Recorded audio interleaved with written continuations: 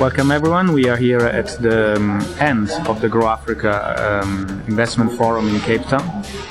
And the third day, we're very privileged to have with us Geoffrey Kirenga, who is the Chief Executive Officer of the SACCOT Center in Tanzania.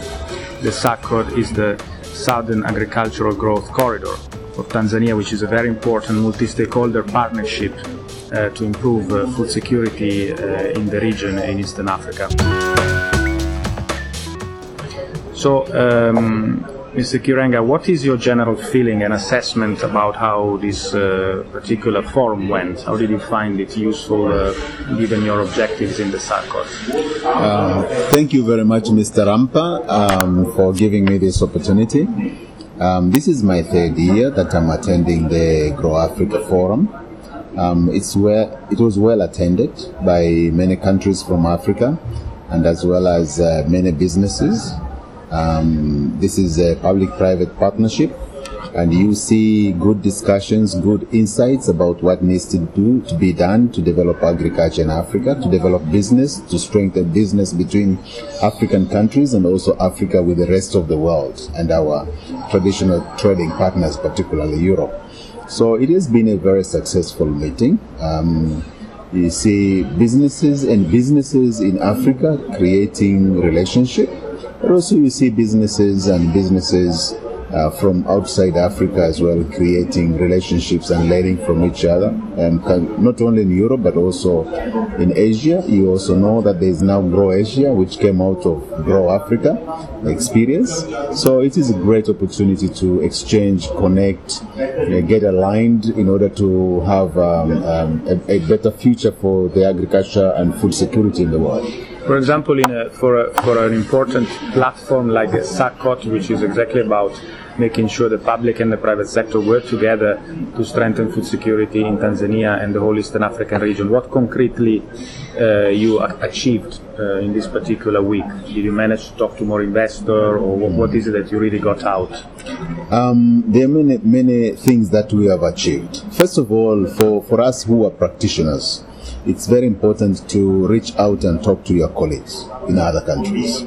Grow Africa is involving around 10 countries in Africa at the moment. Therefore, if I listen to my colleague in Mozambique, in Ethiopia, or in Nigeria, in Ghana, and I hear them talking about what they are doing with the farmers and food security and investment, it gives me confidence that what I'm doing in Tanzania is also the correct thing. Therefore, we are recharging our batteries. That is one. The other issue is actually learning new development, opportunities, technologies, and many of these are actually within the business community. And you talk to the managers, the CEOs of the companies, and these are the decision makers. So you connect with them and you look for solutions not only for SACCOT as an institution, but also for my partners. We do have 80 partners in Tanzania that we are working with. And this provides an opportunity, and I'm taking home some very good suggestions to my partners. And this is how we work. Thank you. Very interesting. In fact, we had also yesterday a panel that I moderated in particular to discuss with the regional economic communities, the farmers' organization, private investors, how to achieve the very ambitious target that the heads of state have set for themselves in terms of the Malabo Declaration and the importance of for food security in Africa in the future to triple intra-Africa trade in agricultural goods and services. Of course, that's quite a big challenge, and you yourself posed the question, and we didn't have a lot of time to really discuss it, unfortunately. How can we be more concrete, and what can the regional economic communities, with the support of others, achieve that strengthening of agricultural trade? So can you give me 2 or 3 ideas of what can be done to strengthen intra-regional trade in Africa? Thank you. And you being a person from Europe, and Europe has got a very strong and also long relationship with the African continent. Many of your countries have got relationship with the Eastern English and Portuguese-speaking countries. Others have got relationship with the Western African countries that speaks English or French, and also the southern part of the continent that speaks English And traditionally, these regions have not been necessarily reaching out to each other because of the historical relationship. The ties are more with the outside world rather than within Africa, and to the extent that the trade and relationships in Africa are actually lower than one would have expected. Now, the time has come for Africa to look upon itself and see what is it that we can do with each other, in particular in increasing trade. And you know, for trade there are many things that needs to be done. First, of course, removal of the barriers to trade, technical and non-technical barriers. That's fine. We have very good recommendations and also instruments that we have developed. But it's also true that we need physical infrastructure in order to connect the countries, to connect the regions, to connect the customers from the production areas to the consumption areas. Therefore, railways, roads, airports, seaports are very, very important. And we need protocols between our countries that will allow that trade to flow from one region to another. And some of the structures and infrastructures have not been created to successfully contribute to that. Therefore, this is a challenge. But also, it's important to note that in addition to infrastructure, there is very, very important role. That is the role of the leadership, to be willing to work together. And platforms like Grow Africa, the regional economic organizations, as well as the farmers' organization and businesses, provide these opportunities to happen. I would like to add one more thing, and that is what we discussed yesterday, that Africa traditionally, particularly for the agricultural sector and as well as the extractive sectors, we have been selling the raw materials. And these raw materials are being processed outside the continent and then traded again in the continent. What we need to do now, and that's expensive, you know, most of them are bulky materials and do not allow the trade to be done successfully. Now, for African countries to trade, we must now start thinking about adding value. Okay, if you add value to an agricultural commodity, first of all, you preserve and reduce the post-harvest losses. Secondly, you are putting them in a more compact form, which means that it's easily exchangeable. And thirdly, it's just value added. You create demand for that particular product. I think by adding value in Africa, within Africa, and creating infrastructure, and have leadership and people connected using African-owned initiatives and organizations will allow for trade to be increased. This is a more practical way. We have done enough meetings and conferences and enough talking about barriers. Now we need to implement that.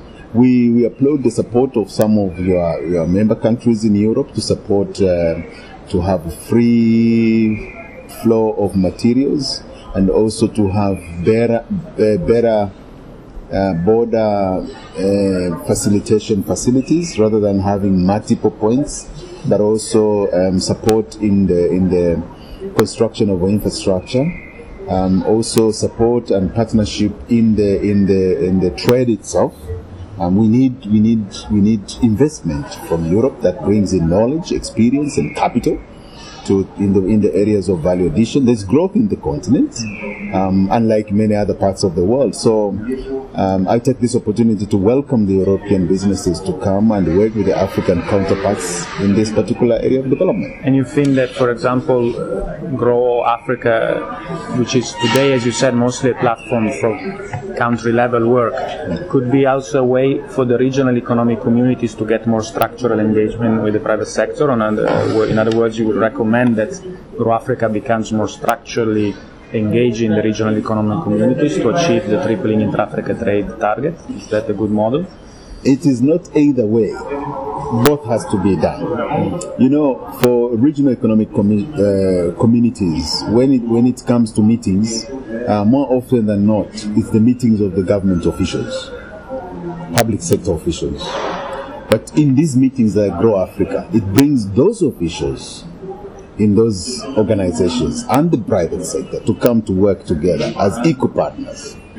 Okay, and that broadens and also enhances and give more opportunities for success, rather than just talking and the implementation takes longer than expected. Good. And I think another important part, of course, that we are discussing in general in platforms like here in Grow Africa and the CAADP in general is how one region of Africa can learn from another region. And of course now there is a lot of discussions also in West Africa to replicate the very good example of Eastern and Southern Africa in terms of strengthening the growth through corridor development. Do you think that the model of SAGCOT could be replicated in countries in West Africa? Is this something you would welcome? Would be willing to share some of those lessons? Yeah. SAGCOT as an initiative have got issues which we take as our flagship issues. For our partners, we tell them that if you want to become a partner in SAGCOT, you have to consider three most important things. One, in your investment, you have to contribute significantly to food security and nutrition. And secondly, you must use approaches that are inclusive. The people that are living in a particular area where the investment is taking place must be part of that investment. And thirdly, you must do it in a sustainable way.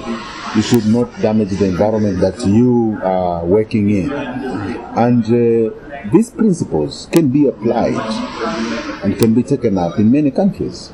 We see it now happening in Ethiopia, in Kenya, in Rwanda, in Mozambique, in Malawi, in Nigeria, in Ghana, in Burkina Faso, and now I'm told that Senegal is coming on board. So, good numbers in Western Africa are already applying this, because what we want is actually responsible investment, responsible to the people of Africa, responsible to the environment. So it's an opportunity for allowing broader participation in development. And it's not like using the previous models where you create an island of prosperity surrounded by a sea of poverty. This is an inclusive approach, and it's also transformative, that the people that we work with, the smallholder farmers and the businesses that are facilitating them, actually allows and gives an opportunity to permanently lift the participating individuals, farmers and businesses out of poverty. Very good. And the implementation of SAGCOT so far, the progress, can you give us an example of a particular food product or value chain that is actually progressing thanks to the improvement on the infrastructure and the software around the infrastructure that you as a SAGCOT center are facilitating? Just an example of one or two particular sectors where this is happening and it's spilling over to the borders and moving faster than others. Yeah, this is third or fourth years of implementation of SAGCOT. And normally in agricultural development, it's a very short time for someone to have a development right from the scratch. But thanks God that our approach is robust enough. Now we can say confidently that we do have our own successes on the ground. First, we have managed to mobilize businesses and also public partners in the SAGCOT initiative. And in Tanzania, we have 84 partners to date that are working with us. And amongst those, they have pledges. There are pledges of about $1 billion for investment in agriculture and food security. And as well as around 30% of that is being invested right now. I can give you examples of value chains that we have worked on. For example, in rice, maize, and soya, and as well as in livestock. Let me give you an example of the rice crop. In one area, central Tanzania, called the Morogoro, there is an investment where you have an impact investor now working with 7,000 farmers. 3 years ago, when he started working with them, the smallholder farmers were getting production of around 650 kilos of paddy per hectare in rain-fed conditions. Now, under the same rain-fed conditions, by just applying good agricultural practice with limited external inputs, these farmers are getting between 3.5 to 5 tons per hectare, 5.6 tons per hectare. So this is a great, and on average these farmers are owning now 3 hectares. So for this farmer, in the previous production system, he was actually not producing, he or she was not producing enough to eat, to feed the family. Now they are talking about surplus production. Their question is not what am I going to eat tomorrow, it's actually where am I going to sell the surplus crop. Therefore they are talking about warehouses, and in the field, because the farms are now more productive, they are talking about how can I develop systems that can reduce the drudgery of labor. Okay, like planting, land preparation, weeding, and as well as harvesting. And they are now talking to the government to repair the roads.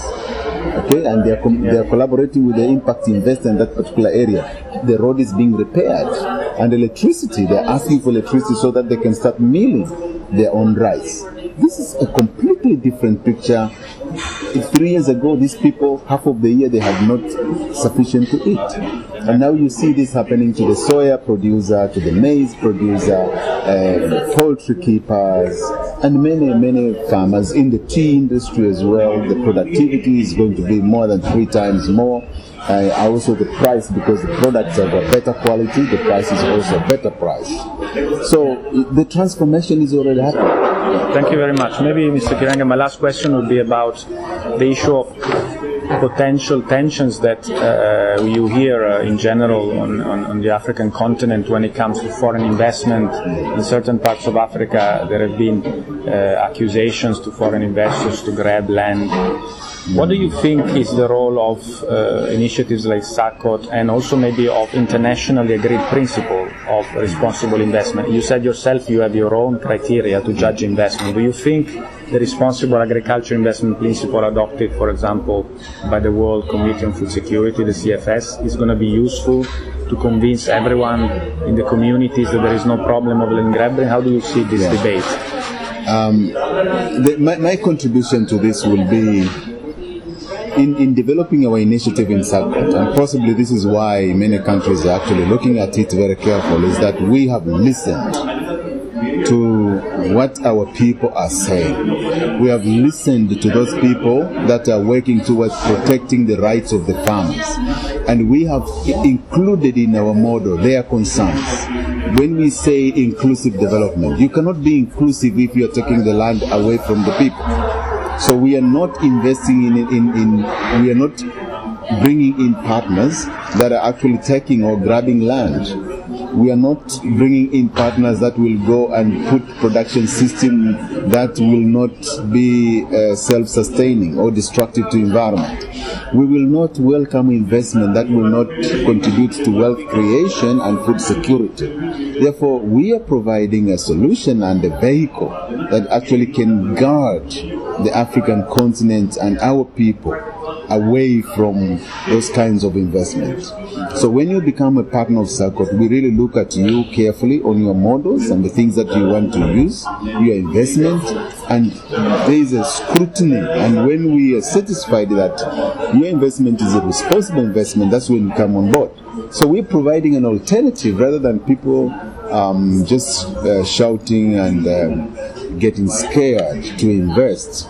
Then we're providing a vehicle whereby responsible businesses can come on board and make sure that they're doing the production investments in a way that everybody responsible is expected to perform. That is what SACOT is. And we're trying to communicate to many people that have not been very familiar with what you're doing. Please come. We share with you whatever that you're doing. We're a very, very, very open organization. We can take you where the investment is happening, and you talk to the people and you can see what is happening.